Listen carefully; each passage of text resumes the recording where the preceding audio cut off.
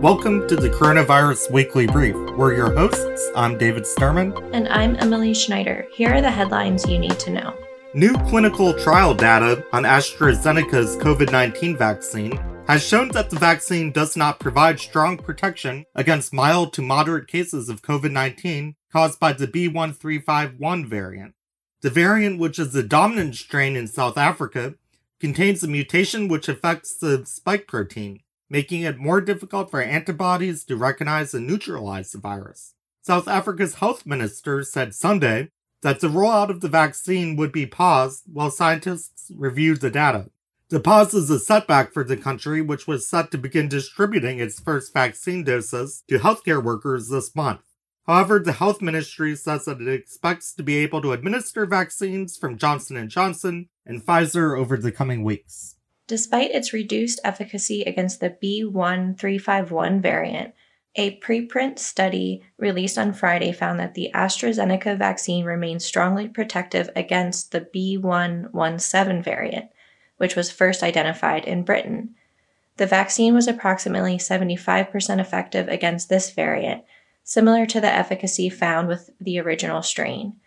Even so, the emergence of new variants makes it increasingly urgent to administer vaccines as quickly as possible around the world.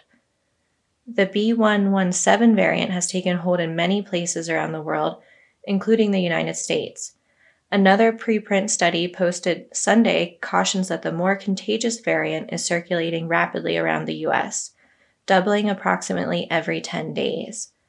The authors of the study have said that the variant is on track to be the dominant strain in the U.S. by March, corroborating a similar prediction by the U.S. Center for Disease Control and Prevention. Other countries have already experienced surges due to the B.1.1.7 variant, and experts warn that the U.S. could be headed for a similar situation. Many countries across Europe are still trying to finish vaccinating frontline healthcare workers and elderly residents of care homes, a process that has been slower than many health officials and politicians predicted.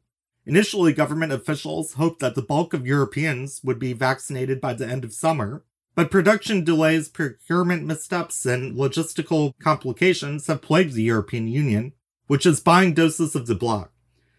Europeans have been exasperated by the slow pace, especially compared to the US, where most states are vaccinating people over the age of 65, and about 1/10 of the population has been vaccinated. That's double the number in Spain and 3 times that of Germany. Many other EU countries are vaccinating at an even slower pace. But there's no need to compare the EU to the US, as an even starker comparison is closer to home. The UK invested aggressively and early in multiple vaccine manufacturers and is now reaping the rewards of that approach. AstraZeneca, for example, said that Britain would receive vaccine doses earlier than the EU because it signed first.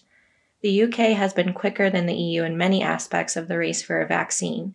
As the AP writes, quote, its regulatory agency has authorized vaccines more quickly than the EU's, and its government has experimented with stretching out the time between shots, allowing it to roll out first doses faster so more people can have some protection quickly. Britain has so far given at least one shot to about 15% of its population, compared to some 3% across the bloc.